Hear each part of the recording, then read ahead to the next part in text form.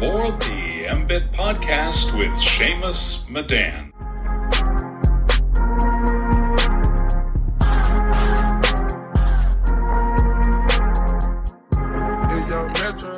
Welcome, everyone, to another episode of the MBIT podcast. Today, we have a very special guest, Adam Pritzker.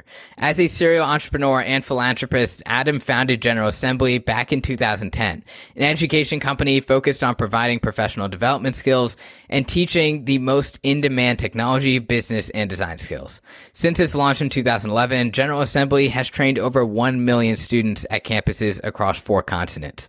Now, at his new company, Assembled Brands Group, Adam partners with emerging direct-to-consumer companies to provide working capital, business insights, and a professional network to help scale their businesses. In addition to Assembled Brands, Adam is also the founding partner of WholeStack, an investment vehicle that helps support early-stage funds in many emerging domains. Not to mention, he also studied at Columbia University, where he received his bachelor's in anthropology, and today he's a trustee at the university. So first off, thank you, Adam, for taking the time to join the show. It's a pleasure to have you on today. Thank you so much for having me. I'm excited to get into it with you. I'm impressed with your work. Absolutely. I appreciate it. Great to have this conversation. But yeah, let's start off with sharing your journey with the audience. I know out of college, you applied to a job at IDEO, which for those of you in the audience who may not know, was famous for designing the Apple mouse. They put a buttercup over a golf ball. And you also applied to business school. Could you walk the audience through your journey from Columbia to then exploring the business space? Yeah, absolutely. So at Columbia, I studied social anthropology. I think they call it now. It was just in the anthropology department. So social and cultural anthropology, and didn't really know if there were any applications for that kind of course of study. I was not in the math department or doing engineering, which is probably the most popular now. But I did learn to think critically and to learn, which I think are both incredibly important skills. And I thought an interesting place to apply that would be a place like IDEO, which does what's called human-centered design. So really designing products and services for people, starting with the customer and people first. And as I sought to learn more about that and applying to the job, I felt like there wasn't really a place to learn those things, kind of learning by doing, if you will, by building companies. And so that's really the inspiration for the idea behind General Assembly. And I just started meeting people in downtown New York. I mean, you got to remember, it was like 2009, 2010. And it was like a bomb had gone off because of the Great Recession. So there were a bunch of young people kind of working on different projects in the Flatiron District. And that's where I met my partners to actually go and start General Assembly. And our first employee was a woman by the name of Mimi Chun, who I still work with on things like the States Project and Future Now and a number of other things, who interviewed me at IDEO. So I really wanted IDEO in the DNA of General Assembly. And I think we accomplished that. I think General Assembly really became a brand that people loved and a place where people wanted to learn. And so it was really out of my own need and desire that the company was created alongside my partners, Jake and Brad and Matt.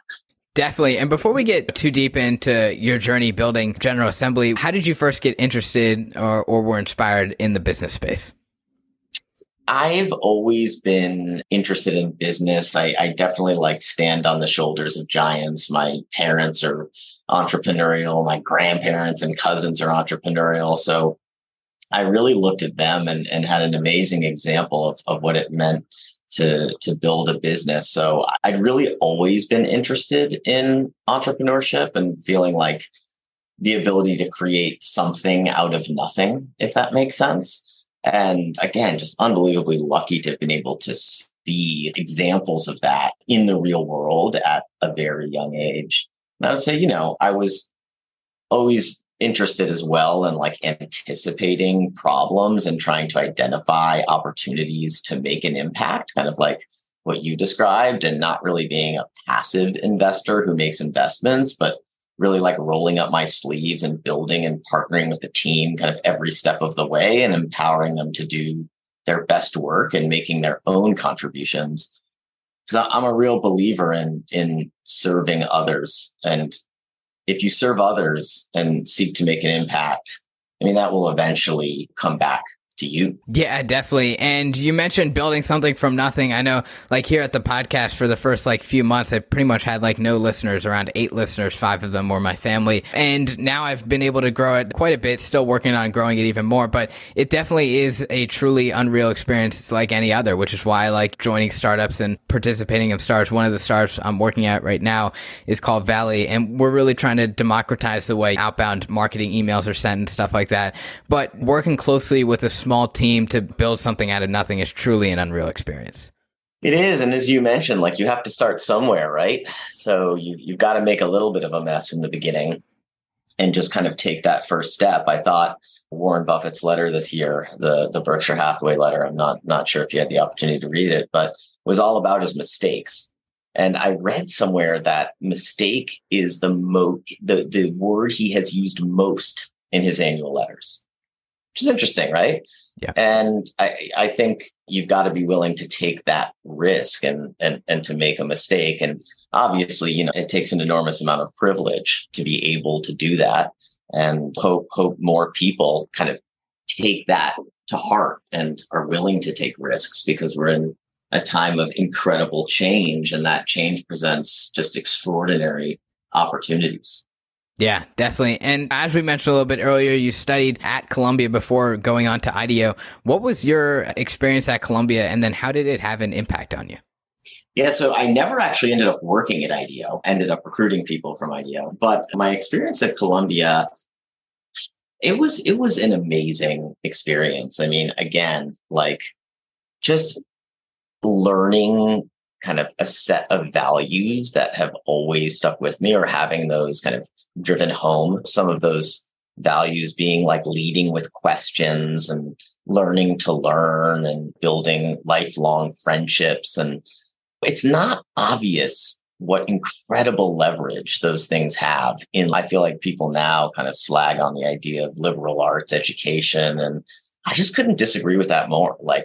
Learning to think critically and learning to think independently is what allows the kind of, or it creates the opportunity to think a little bit differently, which is what is required to do anything of note or build anything or write anything that's kind of a different take or a different variant on kind of mainstream thinking, if you will. So that was my real kind of takeaway, which I know is kind of a broad thing, but Columbia was an incredible experience. Yeah, I totally agree. I know one of the things that I've come to learn, you mentioned liberal arts, is understanding and learning about other sectors outside of your own can help bring new perspectives into your own work. And like you mentioned, enable that critical thinking component. But you studied anthropology and philosophy with an interest of that consumer behavior at Columbia. How did your studies in those areas help with the building of your own company? Yeah. So, I mean, from the philosophical side, I would say really just kind of thinking about, and I'm sorry if this is fundamental, but just these values of kind of weaving a seamless web of trust and hard work and learning to learn and making decisions as though a smart reporter is going to write a cover story about it. And learning those values. I'm not sure if you're familiar with this concept of eudaimonia, which is Aristotle. And he talked about these kind of fundamental virtues of prudence and justice and temperance and fortitude. So those ideas were really interesting. And I think the later philosophers, just kind of the idea that the world around us is built by people. And if that's true, it means we can change it, right? And so from a philosophical perspective, I mean, those kind of ideas really influenced me a lot. Kind of on the first hand, some things that never change, and on the other hand, how everything is always changing. And from an anthropological point of view, I mean, the joke we used to make was sociology is about us, anthropology is about them. That is the old school way of thinking about anthropology. The kind of new school way of thinking about anthropology is looking at the world to learn more about ourselves. And that to me has been extremely advantageous to building businesses. It's just looking around the world, seeing how other people do things, what kind of businesses are being built. in China or in India or in other places that are kind of leapfrogging us in terms of software or technology. And so those are the ways that I think philosophy and anthropology really kind of impacted me most. Yeah, and people is definitely one of those synonymous things we've seen when I've interviewed a lot of entrepreneurs. It truly is all about the people. Like one of the people I interviewed a few weeks ago was named Brian Scudamore. He was wearing his hat all about people, and he actually built a $700 million franchise business from collecting junk. It's called 1-800-GOT-JUNK. I'm sure you've heard of it, OTE brands. So yeah, it's absolutely insane. He actually had the opportunity to have, I believe, Shaq invest in his business, but just starting off from ground zero, he started off with just $1,000 and building up that team of people. Is pretty inspiring. But now that we get back to General Assembly, you guys started as a co-working space. How did you then transform it into an educational business? Yeah, that's a great question. So we did initially start as a co-working space a couple blocks away from WeWork, which is a whole nother story, as you know. But really, it was kind of opening the space and having a bird's eye view of the companies that were utilizing GA's resources. We very quickly identified this kind of overlapping skills gap that their organizations needed to bridge in order to remain competitive. And that's when we really repositioned GA as an education company focused on training workers and most in-demand skills like technology, data, design, and business. And that was really, it's the human-centered design approach, as I said before, right? Like really looking at what customers wanted and what customers needed and building that product for them and turning classes into courses and courses into an enterprise education product that would help place people in the workforce. And that really took off. Yeah. What were some of the ways, starting off from those early stages, that you were able to scale the business to an eventual $500 million or $412.5 million exit? And then what was your experience like at that exit? I guess the obvious kind of piece of it is always like, oh, what are your gross margins? What are the unit economics of the business? The kind of fundamental business aspect. But I think that piece of it is, and kind of writing that out and the planning and the modeling is kind of the more obvious piece of it. I think the less obvious piece of it is really how culture does eat strategy.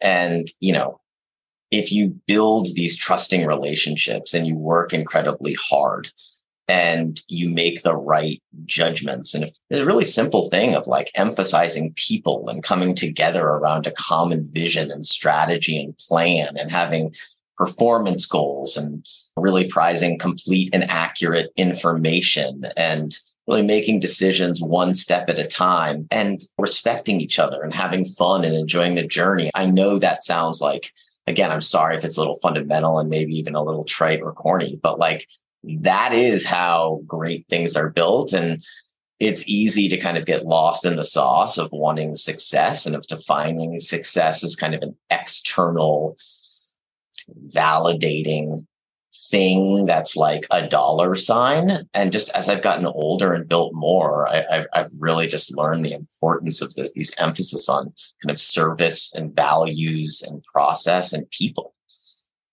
Definitely. And one of the things I noticed, like when I chatted and when I had the opportunity to chat with Mark Cuban on the podcast, I asked him about like bringing on a co-founder and how that can be essential to the success of a business, especially when they play to your strengths. For example, for him, that was Dr. Alex Oshmayansky. He's a great salesperson. Dr. Alex Oshmayansky is a doctor for Cost Plus Drugs. At General Assembly, you actually had 4 co-founders, yourself, yes, Matthew Breimer, Jake Schwartz, and Brad. I don't know how to pronounce his last name, but I believe also the name of the drummer of Third Eye Blind, but I could be wrong on that. Interesting. I'm not sure what SEO has done there. Anyway, yeah, sorry. Yeah, exactly. So they, according to a report by First Round Capital, they actually found that the most common number of co-founders for a hyper-growth startups is like 2.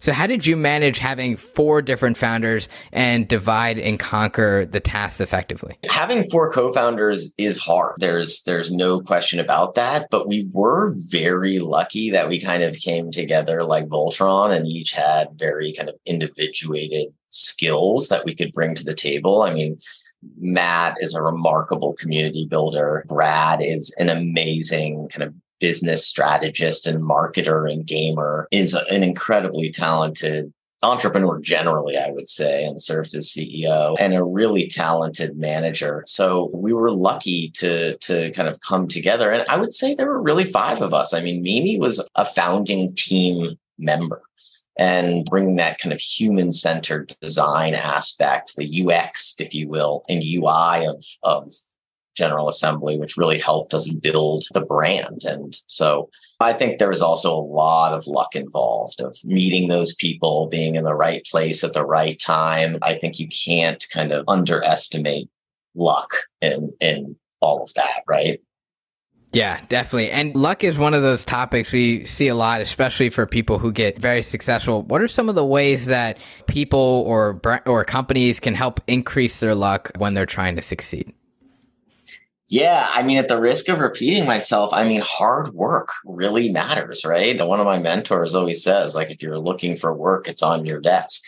And it's really just kind of ticking off one task at a time and taking one step at a time and execution. And if you live those values and you execute well and you put in the hours, like the luck takes care of itself. Now, there's also bad luck, right? And so you can do everything right and something might not work. And that's why being able to make mistakes and say you're sorry and recognize them is incredibly important, because you're going to have bad luck in some way at some point, right? It's just unavoidable. Yeah, I mean, bad and good luck are both part of the journey. So, I completely agree with your point on hard work. But shortly after you sold General Assembly in 2014, you started Assemble Brands. For those in the audience who might not be familiar with it, what is Assemble Brands and what's the problem that you're trying to solve? Sure. So Assemble Brands, really, we partner with emerging companies and provide working capital and business insights and professional network to help scale businesses. And, we've been lucky to incubate a number of successful companies like General Assembly, Assemble Brands Capital, which provides financing to e-commerce businesses, a luxury fashion brand called Kate, and a software services business called Artium. So really what we do is like build businesses. I would say the initial insight and what excited me was, I suppose, what I would call kind of the Shopify economy of basically having all of these tools and software tools to enable small businesses to create products in the case of Shopify, and figuring out kind of how to be a part of that movement really excited me. And that's the journey we've been on in developing a number of different companies. Yeah, for sure. And back in the day, when we speak of retail fashion brands, they were built through a process where retailers would buy the goods at wholesale prices. The manufacturer would then obtain a loan from the bank to purchase the goods and deliver them. But now retailers are pushing the risk back onto the brand because they can't make those kinds of guarantees anymore. So we've seen a massive shift in how that's done with the popularity of the internet, with rising apps such as TikTok, Instagram, Reels, YouTube Shorts, and like you mentioned with Shopify, how that's also changed. On the plus side, brands now have the opportunity to have higher margin by selling to direct to consumer, though banks are less likely to loan out the money because it's more risky now to do so. So how does Assembled Brands help solve this problem?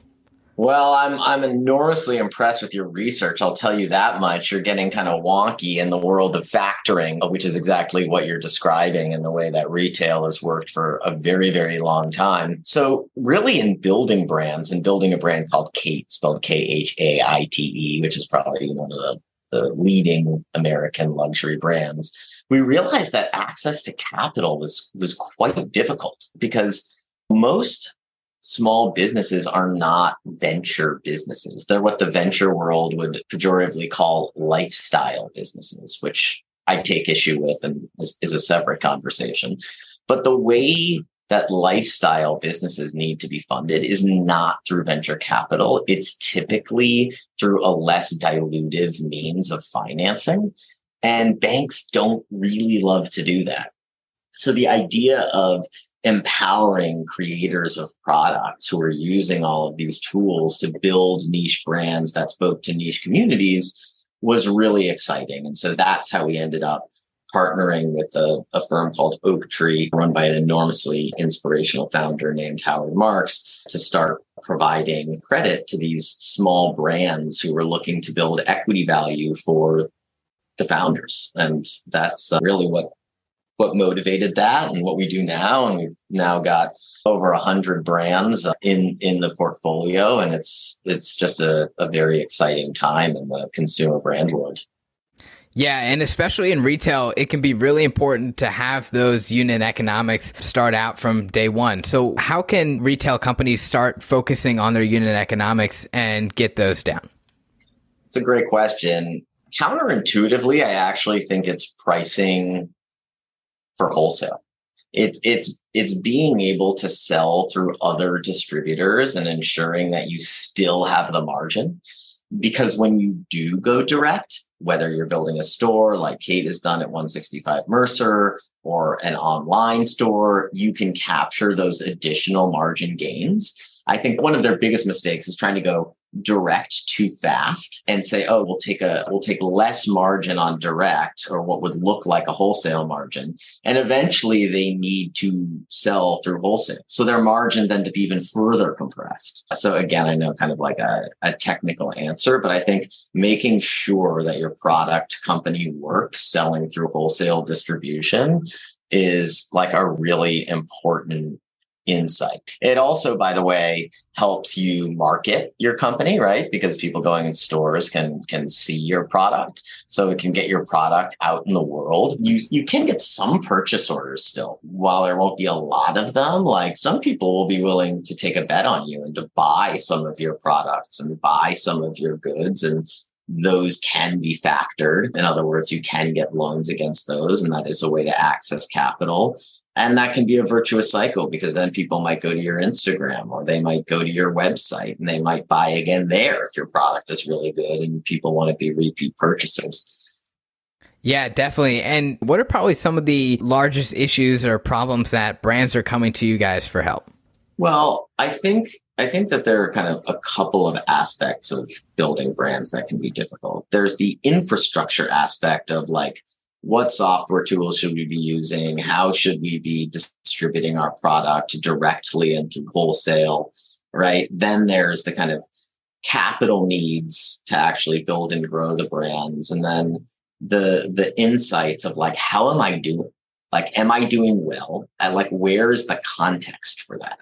And so we can provide a lot of that context because we see so much. We can provide a lot of recommendations on infrastructure because we see so many companies. And we can also provide capital and a network to those entrepreneurs. So I would say it's really in the combination of those things that we're able to, these founders of consumer products brands. Gotcha. And as we wrap it up here, what would be some of your top takeaways for the audience and maybe next generation founders that might be listening to this show? I mean, my top takeaway by far is to focus on values and to focus on process, because some things in life work and some things in life don't. But if you work incredibly hard, if you build trust with the people around you, if you're curious and you love to learn, you make good judgments, those values have extraordinary hidden leverage.